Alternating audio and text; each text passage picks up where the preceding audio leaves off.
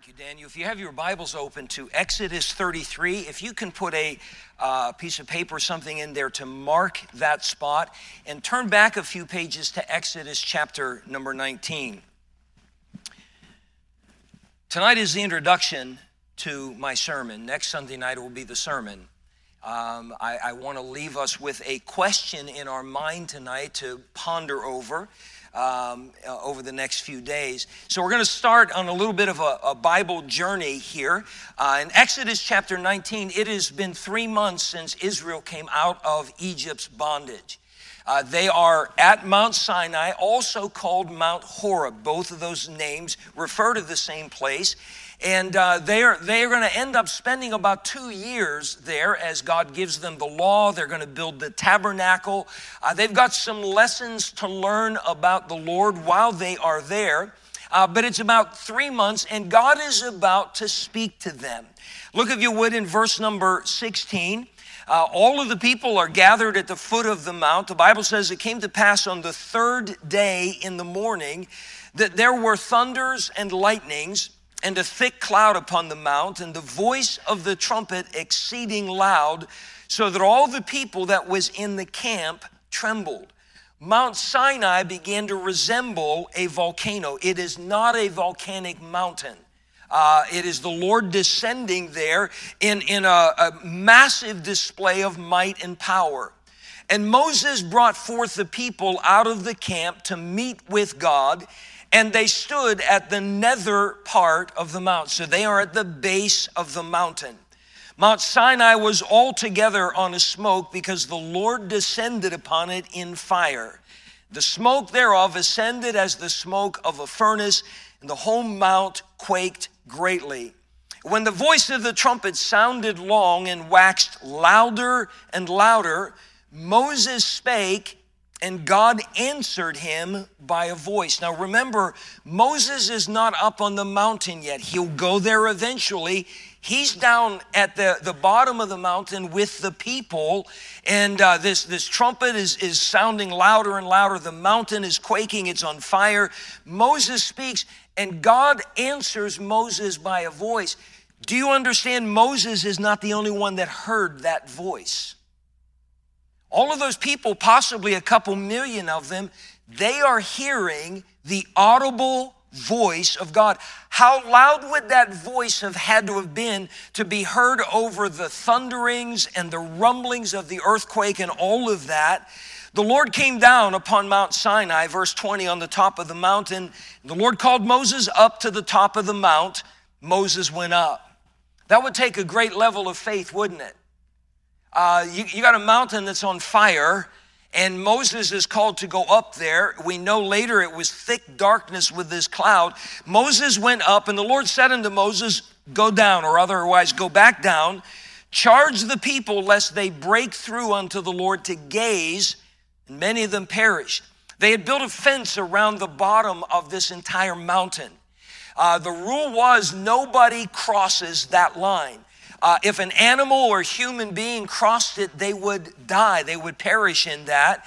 And God knew the curiosity of some. He had Moses come up for a private meeting. He said, now I need you to go back, reinforce to these people not to go beyond those boundaries. Let the priests also, which come near to the Lord, sanctify themselves, lest the Lord break forth upon them. Moses said unto the Lord, the people cannot come up to the Mount Sinai, for thou chargest us, saying, set bounds upon the mount, about the mountain sanctified. And the Lord said unto them, away, get thee down. Thou shalt come up, thou and Aaron with thee, but let not the priest and the people break through to come up unto the Lord, lest he break forth upon them. So Moses went down unto the people and spake unto them. So Moses has made the trip up. All the people are down there, and he comes back down with this message, reminding them, don't come any closer. This is the holy presence of God. Chapter 20 begins with the words, and God spake all these words, saying, and this is where the 10 Commandments were given and uttered by the Lord.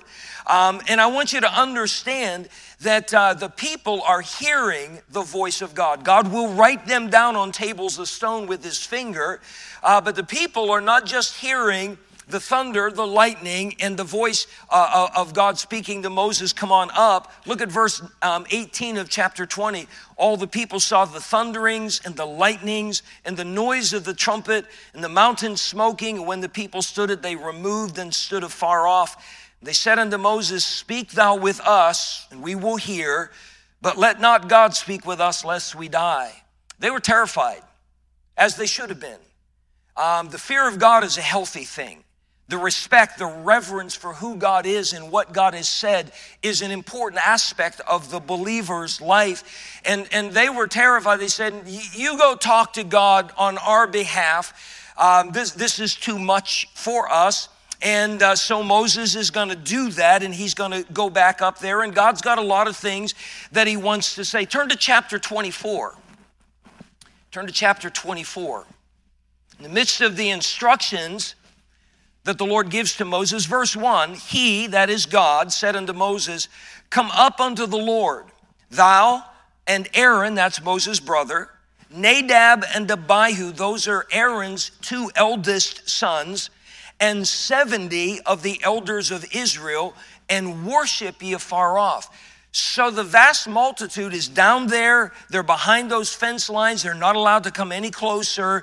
But God calls about 75 of them, including Moses, to come up to that mountain with him. Moses alone shall come near the Lord, verse 2, but they shall not come nigh, neither shall the people go up with him. Moses came and told the people all the words of the Lord and all the judgments, and all the people answered with one voice. There was a rare moment of unity among God's people, especially this group, and said, all the words which the Lord hath said will we do. Moses wrote all the words of the Lord, rose up early in the morning and builded an altar under the hill, and 12 pillars according to the 12 tribes of Israel. Look a few verses on. Look at verse number 9, the same chapter. Then went up Moses and Aaron, Nadab and Abihu, and 70 of the elders of Israel. Verse 10, and they saw the God of Israel.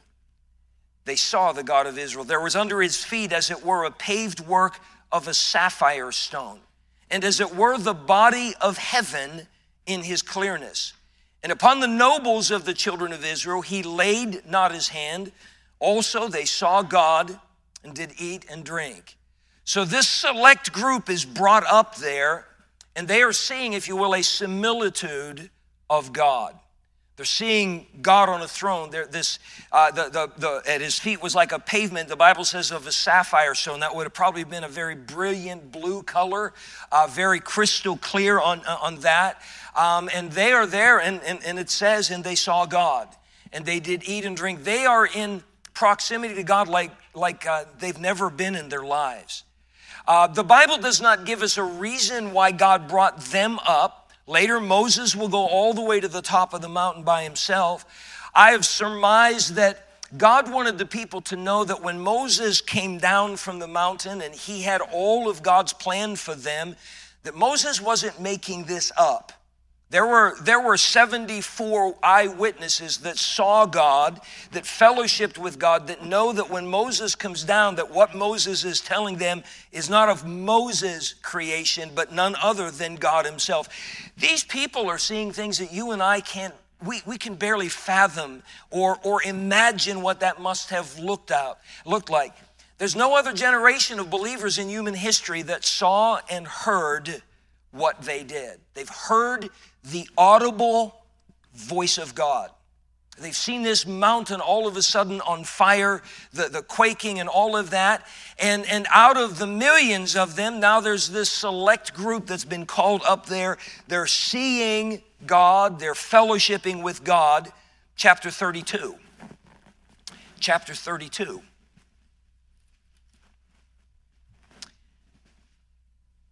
When the people saw that Moses delayed to come down out of the mountain, Moses went all the way up. Aaron, Nadab, Abihu, the 70 elders, they went back down. And I'm sure they reported to everybody what they saw. Who wouldn't? They had to have been excited about that. They had to have been almost transformed by what they saw. And Moses had been up on the mountain. He's been up there now for 40 days. He's been up there for less than 6 weeks. You understand? Less than 6 weeks. All of the people saw the mountain quake. All of the people heard the voice of God. They heard that trumpet. 73 or 74 of them went up and they saw the similitude of God. But when they saw that Moses delayed to come down out of the mount, the people gathered themselves together unto Aaron. Aaron was one of that group that saw God and had fellowship with him. Aaron saw what the rest of the people could only imagine. Up, make us gods, which shall go before us. For as for this Moses, the man that brought us up out of the land of Egypt, we want not what has become of him. We have no idea what happened to him. As far as they're thinking, he must have died up there. He didn't survive the journey. They don't know. So they say, I know we've heard the voice of the one true God. We've seen his power displayed. We want new gods. Man is always trying to come up with a new God. Generally, the God man comes up with is a God that likes what they like and agrees with what they think and lets them do what they want to do. Aaron should have stood his ground. He should have said that absolutely not. We've seen the one true God, but they wanted gods, plural. Aaron said unto them, break off the golden earrings which are in the ears of your wives, of your sons, and of your daughters, and bring them unto me. In ancient times, if you were a slave, your master would put a golden earring in your ear. It wasn't a sign of fashion or anything like that. It was a symbol of slavery. These people were born and raised in slavery in Egypt, so they had these golden earrings there. So Aaron said, let's break them off. Let's break off our servitude and our slavery. We're going to finally be free. And it's really in a defiant way. All the people break off the golden earrings which were in their ears and brought them unto Aaron. He received them at their hand and fashioned it with a graving tool after he had made it a molten calf. And they said, these be thy gods, O Israel, which brought thee up out of the land of Egypt. Some think the golden calf might have been in memory of the cattle that pulled their wagons as they come out of the land. Others, because the bull god was famous throughout all ancient cultures as a powerful deity. Either way, they've replaced Jehovah God with this golden calf that Aaron has made for them. When Aaron saw it, he built an altar before it.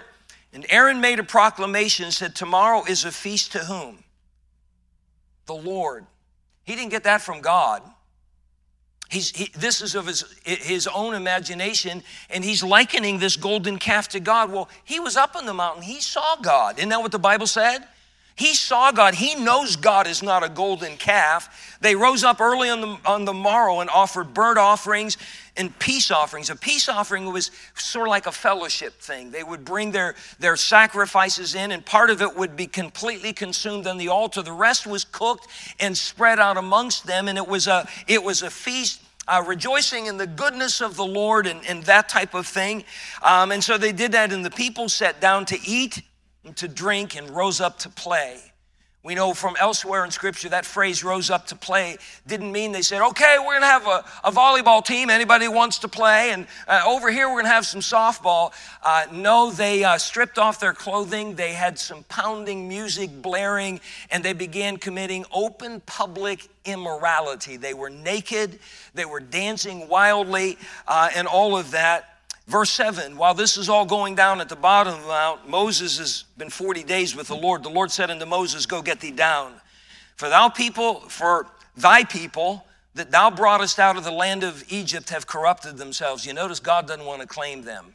Moses, these are your people. You brought them up. They have turned aside quickly out of the way which I commanded them. 6 weeks. 6 weeks prior, they're saying, all that the Lord has said, we will do. 6 weeks prior, they're hearing the audible voice of God. Their leaders amongst them went up and saw, the Bible says they saw God and they feasted with God. 6 weeks later, they're acting like a bunch of heathen. They got their pounding, driving music. They're naked. They're committing immorality. They're worshiping a golden idol. God said they have turned aside quickly out of the way which I commanded them. They have made them a molten calf and have worshipped it and have sacrificed thereunto and said, these be thy gods, O Israel, which have brought thee up out of the land of Egypt. The Lord said unto Moses, I have seen this people. I've been watching them. Behold, it is a stiff-necked people. Quick question here. It's not the heart of the sermon, but a quick question. What does God see when he looks at us? We'd like to think that he sees humble and yielded and spirit-filled, but is that what God sees? I've seen this people. Behold, it is a stiff-necked people. Now therefore let me alone, that my wrath may wax hot against them. Did they deserve the wrath of God, yes or no? Oh, absolutely. In every way, God was fully justified in his anger. He said that I may consume them, and I will make of thee a great nation. I'll start all over with you. Moses besought the Lord his God and said, Lord, why doth thy wrath wax hot against thy people? You notice Moses won't claim them either. God said, these are your people. Moses said, no way. He said, these are thy people. Why doth thy wrath wax hot against thy people, which thou hast brought forth out of the land of Egypt with great power and with a mighty hand? Moses wasn't questioning God's righteous anger. He wasn't saying, God, you have no reason to be angry. He is going to reason with the Lord through intercessory prayer. Wherefore should the Egyptians speak and say, for mischief did he, that's God, bring them out, to slay them in the mountains and to consume them from the face of the earth. He said, God, if you do this, the Egyptians are going to say their God was a bad God. Their God just wanted to kill them. Our gods are much nicer than that. He said, turn from thy fierce wrath and repent of this evil against thy people. He's the second man in the Bible to pray such a bold prayer. The first was Abraham, when God was going to destroy Sodom and Gomorrah. And Abraham pleaded with God for the sake of Lot and his family that lived in one of those cities. And so Moses has done the same thing. Verse 13, remember Abraham, Isaac, and Israel, thy servants, to whom thou swearest by thine own self.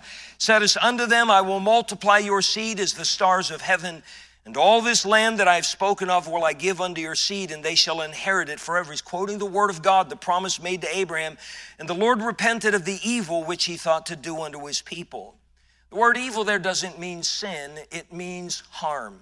It means something very bad was going to come upon them, and it was the judgment of God. God doesn't sin. The Lord changed his mind because Moses was willing to pray. Moses turned, went down from the mount, and the two tables of the testimony were in his hand. The tables were written on both their sides, on the one side, and on the other were they written. And the tables were the work of God, and the writing was the writing of God graven upon the tables. And when Joshua heard the noise of the people, as they shouted, he said unto Moses, there is a noise of war in the camp. And he, Moses, said, it is not the voice of them that shout for the mastery, neither is it the voice of them that cry for being overcome, but the noise of them that what? Sing do I hear. You suppose they were singing, holy, holy, holy, Lord God Almighty? How about Amazing Grace? How about Victory in Jesus? This was a form of music that sounded like the noise of war. You understand the world's music hasn't changed. Heathen music has always followed the same pattern. One night several years ago, probably 4 years ago, I absolutely could not sleep. And so at that time, the gym was open 24 hours a day. So I thought, instead of just laying here tossing and turning, I might as well go over and work out. Maybe a hard workout will let me be tired and I can get a few hours sleep before daybreak.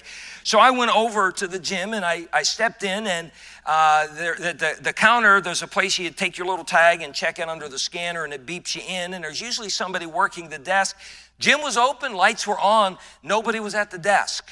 So I just put my thing there, it blooped me in, and I went to the far back, and the young man that was supposed to be working there, he's back there working out, and there was one other person in the gym. The three of us had it to ourselves. The gym has a station of their own that they play music on, and it's not music that I would choose or that I want to listen to. That's why I usually wear noise-canceling headphones when I'm in there. But that night, this kid did his own thing, and I don't know what station that he had on, but it sounded like a bunch of people that all had their foot caught in a bear trap, and they were just screaming at the top of their lungs, and they were screaming obscenities. We're talking imagine the worst obscenities that there are. They're screaming this with this driving beat behind them. My workout didn't last very long. I was out of there. It was so loud. I talked to Sam about it later. He said, if the people in charge of Edge Fitness found out that guy did that, he'd have been fired hands down. The noise of war. Hey, quick question. This is not the sermon either. Does your music sound like the noise of heaven or the noise of war? Very quiet. Music is a powerful force. You understand they're all naked? They're all dancing around. They're all immoral. That's not Sunday school music. That's not scripture songs. They're singing the same music that became popular in our culture in the 1960s and 70s. And by the way, the music we used to listen to then, our parents were violently against it. And that's the stuff they play in elevators now compared to the stuff that's out there. These people have fallen a long way. God's ready to destroy them. Moses has pleaded with him. And God said, I'm going to relent. I'm not going to destroy them. Moses comes down now, and he's getting his first taste of this from a distance. Verse 19, it came to pass as soon as he came nigh unto the camp that he saw the calf and the dancing, and Moses' anger waxed hot. God was mad before, and Moses said, Lord, why are you mad at them? You can't do this. And now he's like, boy, God, do I get it. Moses' anger waxed hot. He cast the tables out of his hand and brake them beneath the mount. Be careful that you don't let your anger cause you to break the word of God. It's amazing when we're mad, we think we've got an excuse to curse and to swear and to say all manner of evil, to do all kinds of things. He took the calf which they had made and burnt it in the fire and ground it to powder and strawed it upon the water and made the children of Israel drink of it. I doubt if that was like Kool-Aid or, a Red Bull or something like that. This would have been hard to swallow. This would have been a difficult thing. Moses said unto Aaron, what did this people unto thee that thou hast brought so great a sin upon them? And Aaron said, let not the anger of my Lord wax hot. Seriously, Aaron? You think Moses and God don't have a reason to be mad about this? Thou knowest the people that they are set on mischief. Question, who made the golden calf? Who gave the instructions for it? Aaron. Notice now it's your people. Aaron's trying to distance himself from it. For they said unto me, make us gods which shall go before us. For as for this Moses, the man that brought us up out of the land of Egypt, we want not what has become of him. And I said unto them, whosoever hath any gold, let them break it off. So they gave it me. Then I cast it into the fire, and they come out this calf. It was like magic. I just threw it into the fire, and all of a sudden, here comes this calf walking out, whatever. By the way, calves make a sound like that. They don't moo till they're older. Really? We just read in there that you made it, dude, and then you carved it and all that kind of stuff, and he's trying to distance himself. Isn't that how kind of we are about our sin? We're right on top of everybody else's sin, but our sin is we minimize that. If we can blame it on somebody else, we do that. I haven't gotten to my sermon yet. Haven't gotten to the topic yet. We just had some little stops along the way. When Moses saw that the people were naked, for Aaron had made them naked unto their shame among their enemies, then Moses stood in the gate of the camp and said, who is on the Lord's side, let him come unto me. And all the sons of Levi, those were from the tribe Aaron and Moses were from, gathered themselves together unto him. He said unto them, thus saith the Lord God of Israel, put every man his sword by his side, and go in and out from gate to gate throughout the camp. Slay every man his brother, every man his companion, every man his neighbor. And the children of Levi did according to the word of Moses, and there fell of the people that day about 3,000 men. Apparently, even though Moses showed back up, and Moses has already destroyed the golden calf, these people are already facing his wrath, and about to learn about the wrath of God. It sounds like there were a bunch of people who said, I don't care what Moses said. I don't see anything wrong with the golden calf. I rather like that music. And Moses said, let's get rid of the sin in our camp. And so then 3,000 people died. These are the holdouts. These are not the ones that are drinking the water that Moses ground the golden calf up into, and so forth. And it came to pass on the morrow, verse 30, that Moses said unto the people, ye have sinned a great sin. And now I will go up unto the Lord. Peradventure I shall make an atonement for your sin. Moses now understood why God was so angry. There's been a great loss of life as a result of their sin. So Moses is going to go back up. Moses returned unto the Lord and said, "Oh, this people have sinned a great sin and have made them gods of gold. Yet now, if thou wilt forgive their sin," you notice there's a big long dash there. That's supposed to be there. Moses is just kind of, it's almost like, I don't even know what to pray at this point. And yet now, if thou wilt forgive their sin. There's a part of him that maybe is struggling with, can God even forgive these people? I mean, just less than 6 weeks ago, they're hearing his voice. Some of them saw God. They heard the audible voice of God. And that those same people are there, all that the Lord has said we will do. And look at what they've done so quickly. Please understand this. We often think that we're safe and sound, that I'll never do that. So-and-so might have done that. I'll never do that. You understand we can backslide in a heartbeat. David, it took one night. Peter took one night. Please understand that. Moses has that pause in his prayer, and then he prays something that I only know of one other person in the Bible that prayed like this. "And if not, blot me, I pray thee, out of thy book which thou hast written.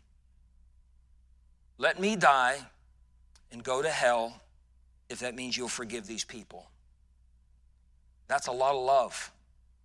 The only person that I know that prayed that was Paul. "I could wish that I myself were accursed from Christ for my brethren, that they might be saved." Moses was a remarkable individual. The Lord said unto Moses, "Whosoever hath sinned against me, him I will blot out of my book. Therefore now go, lead the people unto the place of which I have spoken unto thee. Behold, mine angel shall go before thee. Nevertheless, in the day when I visit, I will visit their sin upon them." God said, they don't want me with them right now because I'm steamed. My judgment will fall, and the Lord plagued the people because they made the calf which Aaron had made. And the Bible never tells us what that plague was, but the people are suffering the wrath of God. Chapter 33, verse 1. And this is where we're going to get into the message, and believe it or not, I'm almost done with where I want to go tonight.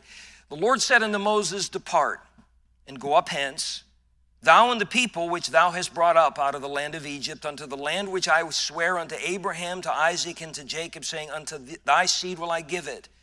And I will send an angel before thee, and I will drive out the Canaanite, the Amorite, and the Hittite, and the Perizzite, and the Hivite, and the Jebusite, unto a land flowing with milk and honey. For I will not go up in the midst of thee, for thou art a stiff-necked people, lest I consume thee in the way." So God says, go ahead and leave. Head to the promised land. I told Abraham I was going to give it to his descendants, and I'm going to keep my word. He said, I'm going to send an angel before you that's going to drive out all of the wicked inhabitants of the land. It's a land flowing with milk and honey. And God repeated again, I'm not going to go up in the midst of thee, lest I consume thee. Do you understand that they are getting everything God promised them in spite of what they just did? God's going to fulfill his word. He's going to keep it all. But look at verse 4. When the people heard these next two words, church, evil tidings. So what was so evil about this? God's going to give them the land. God's not going to destroy them. He's going to give them a land. He's going to send an angel, and that angel's going to do the work of driving out all of the enemies. God's going to give them a land flowing with milk and honey. And when the people heard that, the Bible says they saw that as evil tidings. This was not good news. What was so evil about it? They were going to get the blessing of God, but they weren't going to have the God of the blessing. They were going to get the stuff. They're going to get the land. They're going to get the milk and the honey. They're going to have all of that, but they will not have the presence of God with them. Some commentators and some Jewish rabbis have surmised that this meant that God was going to lead them by an angel that is unnamed here to the promised land, but that pillar of cloud by day and fire by night that represented the presence of God, it was going to be gone. I would remind you, they don't have a tabernacle yet. It's not been built yet. It's like God said, we're not even going to worry about that. Just go to the land. I'm going to give you what you want. I'm going to give you what I promised you and so forth, but I'm not going with you. And the people, for one lucid moment, realized that that was not good news. They had a few of them, this generation, not a lot of them, and sadly, that's why that whole generation died in the wilderness before ever stepping foot into the promised land. But for once, they saw that this was a bad thing. The Bible says they mourned. These were people that realized we're not going to have God's presence anymore. We heard his voice once, we're not going to hear it anymore. We saw his power on display once, we're not going to see that anymore. And they mourned over that. Now, they're still going to have the stuff. They're still going to have the blessings. They're just not going to have God. Question: what side of that issue would we have taken? Would we have been content? Well, as long as God keeps blessing me, I don't care if I'm close. As long as God takes care of me and I get the raise in the car and the girlfriend or the boyfriend, I get all the good stuff. I don't care if I walk with God. I don't care if I hear his voice. Or would we be like these people saying, the blessings of God are meaningless if I don't have the God of the blessings? The Bible says they mourned, and no man did put on him his ornaments. Now remember, these were people that for 400 years had been slaves. But on the night of the Passover, when they left Egypt, God instructed them, go to your Egyptian masters and borrow of them jewels of gold and silver, precious stones, and all of those things. And what it was is God was making sure that they were getting back pay for 400 years of being a slave. So these slaves, former slaves, they're pretty wealthy people, just about all of them. And they've got necklaces and crowns, and they've got rings and bracelets. They wore golden bands on their arms and so forth. And they're decked out as they never ever hoped and dreamed they could be. And all of a sudden, they take all of those things off. All of the trappings of beauty and honor to themselves and all of that, they take them off, and God had told them to do so. And to their credit, they listened to God. They said, what do these things mean if we don't have God? We're so worried about what we look like instead of am I right with God? We're so worried about being cool. We're so worried about wearing the best and the finest rather than, do I walk with God? These people, like I said, it's one of those rare, lucid moments, and they humble themselves before the Lord.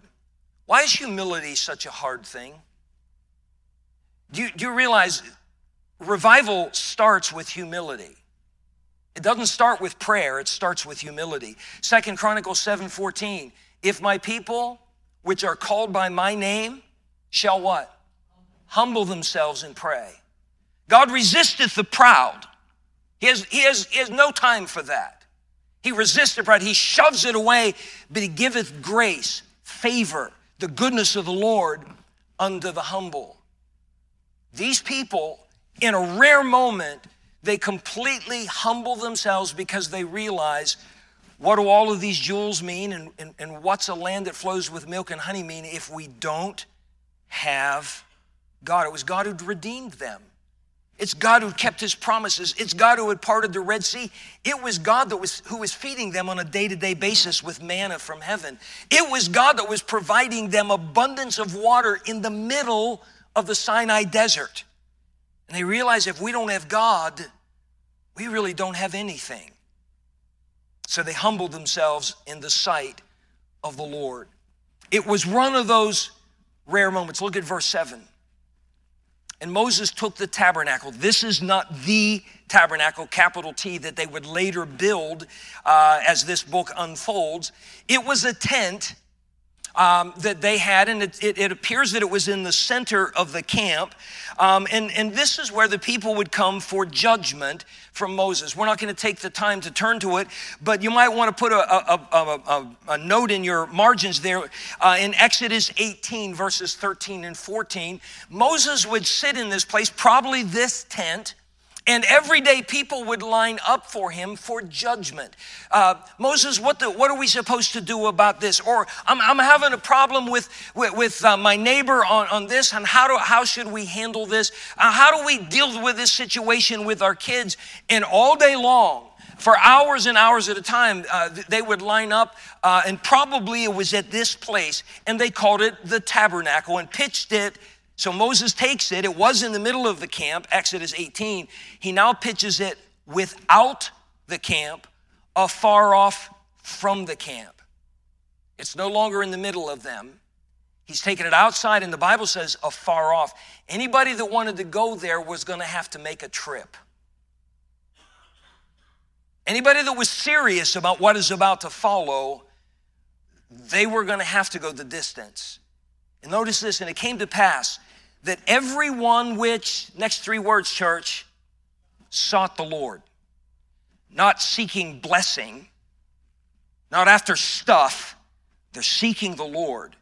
Went out unto the tabernacle of the congregation, which was without the camp, outside of the camp. By the way, we only know of two people that went in there. Moses, anybody know the other one? Joshua. He'll be named later in this chapter. That doesn't mean others did not go. The Bible only names those two. It came to pass when Moses went out unto the tabernacle, he's going to go out because he's seeking God. Moses was a well-known figure to them. The Bible says that all the people rose up and stood every man at his tent door and looked after Moses until he was gone into the tabernacle. So he's walking through the camp from where his tent is, and everybody sees that he's going out there, and they don't follow him. They don't go with him. They're content to let somebody else find God for them. They watch him go. The Bible says, came to pass as Moses entered into the tabernacle, the cloudy pillar descended and stood at the door of the tabernacle when the Lord talked with Moses. So God just sort of shut the door. Said, you don't get to come in now. And all the people saw the cloudy pillar stand at the tabernacle door, and all the people rose up and worshiped, every man in his tent door. They're going to stay home. They're not going to get too close to God. They'll let Moses do that for them. And the Lord spake unto Moses, look at this, face to face, as a man speaketh unto his friend. Do you know the devil wants us to believe that God's our enemy? If you live for God, you're not going to be happy. You live for God, you're not going to have any fun. You live for God, you're going to miss out on all the good. The devil wants us to believe that. That was the first lie in the Garden of Eden. The serpent told Eve, God doth know that ye shall not die, for in the day that ye eat thereof, your eyes will be open, and ye shall be as gods, knowing good and evil. God's holding you back. You don't want that. You need to be free from all of that. No, he's a friend. The Lord spake unto Moses face to face, as a man speaketh unto his friend. And he turned again into the camp, but his servant Joshua, the son of Nun, a young man, departed not out of the tabernacle. Joshua was a servant. He would fight some battles under Moses' direction. He'd become a mighty captain. And when Moses went to heaven, he would be the man to replace Moses, and he'd become a great leader. One book of the Bible bears his name. But at this point in time, if you will, don't take this wrong, Joshua's a nobody. He's not one of the elders of Israel. He's a servant, happy to do so. Throughout the Pentateuch, he's always referred to as Moses' servant or Moses' minister. When Joshua chapter 1 opens up and Moses is dead, Joshua is still called Moses' servant and Moses' minister. There was something about Joshua said, I want whatever Moses just had with God. I want to know God the way Moses knows God. Now the whole nation is watching to see what's about to happen. God has said, you can find me. You just got to come out here. We know Moses went. We know Joshua went. So why didn't anybody else go? Did they not need God? I think we all know the answer to that. They needed him badly.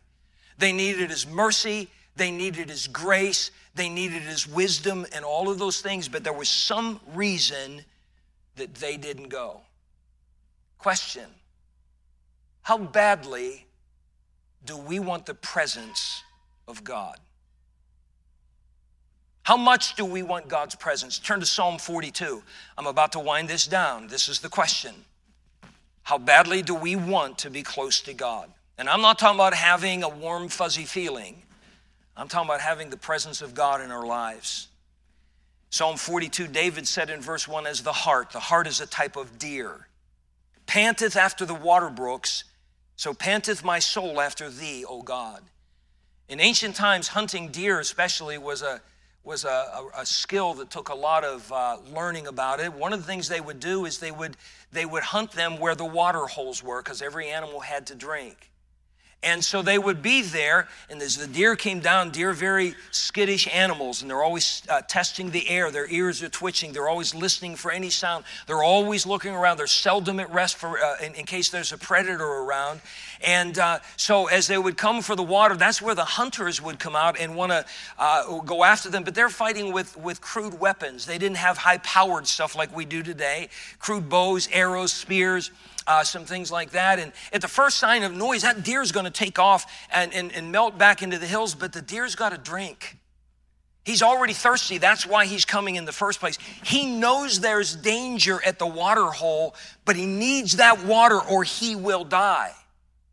And this will go on and on for a little while, depending on the state of the animal in question, until finally that deer doesn't care what predator is there, that there's a hunter there or not. All he knows is, I want water. I need water. And that David is saying, that's the way I feel about God. God's not a matter of curiosity. Let me just see what he's all about. I need God. I need him for my every waking moment. I need to hear his voice. When I open his word, I need to hear from him. I need him to talk to me. I can't live without him. And David said, that's how my soul, so panteth my soul after thee, O God. My soul thirsteth for God, for the living God. When shall I come and appear before God? We know in Philippians chapter 3, Paul said of all the things that he'd accomplished in his life, he said, I count them but dung that I may win Christ, that I may know him and the power of his resurrection and the fellowship of his sufferings. Even if it means that I've got to suffer to be close to God, I want that. I want to know God. Question, how badly do we want to know God? How badly do you want to know God? I know you want me to know God. You want me to walk with God. You want me to hear from God so I can bring you a message from God, and that is my calling. That is my responsibility. But he's your God too. He's your Father too. You're supposed to have a relationship with him, and that's part of what I'm supposed to do, is show you how to have that relationship with God. Do you want it, or are you just content with the stuff God gives you? Well, I don't really need anything. I got a nice car. I got a good job. I got good income coming in. I got money in the bank. Everything's going pretty good in my life. Is God going to have to rip it all away from you before you realize how much you need him? How much do you want God? One last scripture and we're done tonight. Revelation chapter 3. I am burdened that our church have a spiritual revival, and it all is going to begin with a hunger and a thirst after God. In Revelation chapters 2 and 3, John was told by the Lord Jesus to write 7 letters to 7 churches. Okay? There was going to be Ephesus and Smyrna, Thyatira, Pergamos, Sardis, Philadelphia, Laodicea. They were 7 real churches located in a region called Asia. Today, it's the country of Turkey. Those 7 letters were different, one for each church, but they all got the letters that went to everybody else. In those letters, there is a personal message to a specific church. The church at Ephesus needed to hear a certain message from God, as did the church at Smyrna, the persecuted church. There is also contained within those letters a practical message to all churches. They all end with, he that hath ears to hear, let him hear what the Spirit saith unto the churches. So we may not necessarily have the same issues at the church of Thyatira, but we need to learn from the letter that was written to them. So there's a personal letter to a specific church. There's a practical letter to all churches. There's a prophetic message to believers of all ages contained in those 7 letters. Revelation's a book of prophecy.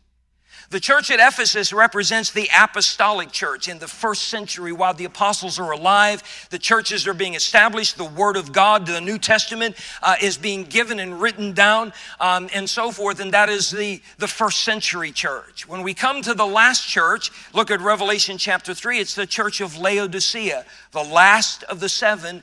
That is the church representing God's church in the last days. This is us, folks. This is us. Look what God has to say to them. Verse 14. Unto the angel of the church of the Laodiceans write, these things saith the Amen, the faithful and true witness, the beginning of the creation of God. I know thy works, that thou art neither cold nor hot. I would thou wert cold or hot. You can do something with a backslider, and you can do a lot of good with somebody that's on fire for God, but somebody that's lukewarm, that thinks, I'm fine just like I am, I don't need anything, they're pretty hard to motivate. So then, because thou art lukewarm and neither cold nor hot, I will spew thee out of my mouth. I like hot coffee, I like iced coffee, but don't give me coffee at room temperature. Anybody with me on that? If you're not with me on that, get right with God. Lukewarm coffee is terrible. God said, I'm ready to spew an entire church out of my mouth. Because thou sayest, and look at this, I am rich and increased with goods and have need of nothing. Boy, has God blessed us. Look at our new chairs. Boy, we got a piano and a sound system. We got carpet and we got all of this. We got money in the bank. I'm rich and increased with goods and have need of nothing. They're enjoying the blessings of God. And notice what God says about them. And knowest not that thou art wretched and miserable and poor and blind and naked. He said, you're a mess. And you don't see it because you figure because you've got all this stuff that you got all you need. He said you need God. We'll skip a couple verses. Please notice what else they were missing. Verse 20, behold, I stand at the door and knock. If any man hear my voice and open the door, I will come into him and will sup with him and he with me. They had all the nice stuff. They just didn't have Jesus. He's on the outside knocking on the door. This isn't a salvation message. This is a message to God's church. He said, you got my blessings, but you don't want me and you don't even know I'm not there. Wouldn't that be sad for us to wake up one day and realize we've been going through all the motions, singing all the right songs, reading all the right verses and carrying the right verse in the Bible, but that whole time God's been standing out there because there were things in our lives we weren't willing to change and give up and get right with God. We weren't willing to get right with each other. We were enjoying that grudge. We rather enjoy it. We've come to the place where, yeah, that feels pretty good. And God said, if a man say, I love God and hateth his brother, he is a liar. He that loveth not his brother, whom he hath seen, how can he love God whom he hath not seen? I wonder if God's opinion of us, we're in the Laodicean age, I wonder if God looks at us and say, they think because they got all this stuff and the bills are paid and all of that they got me. It's not always the same. How badly do you want God as a Christian? How badly do we want God as a church? Enough to humble ourselves? Enough to fast? What's he talking about, fasting on Wednesdays? Seriously? How much do we want God? Enough to get right with God? Enough to get that sin out of our life? Enough to get right with each other? You understand, humbling begins with realizing I've got some pride, and that pride issue's got to be dealt with, or God's going to stay on the outside. He ain't going to deal with me. So my question in closing, I've got about a 5-point outline. We're going to be back in Exodus chapter 33 next Sunday evening, and we're going to look at a man who said, I want God. The people said, this is evil tidings. Yeah, we want God with us, but only Moses and Joshua went out and found him.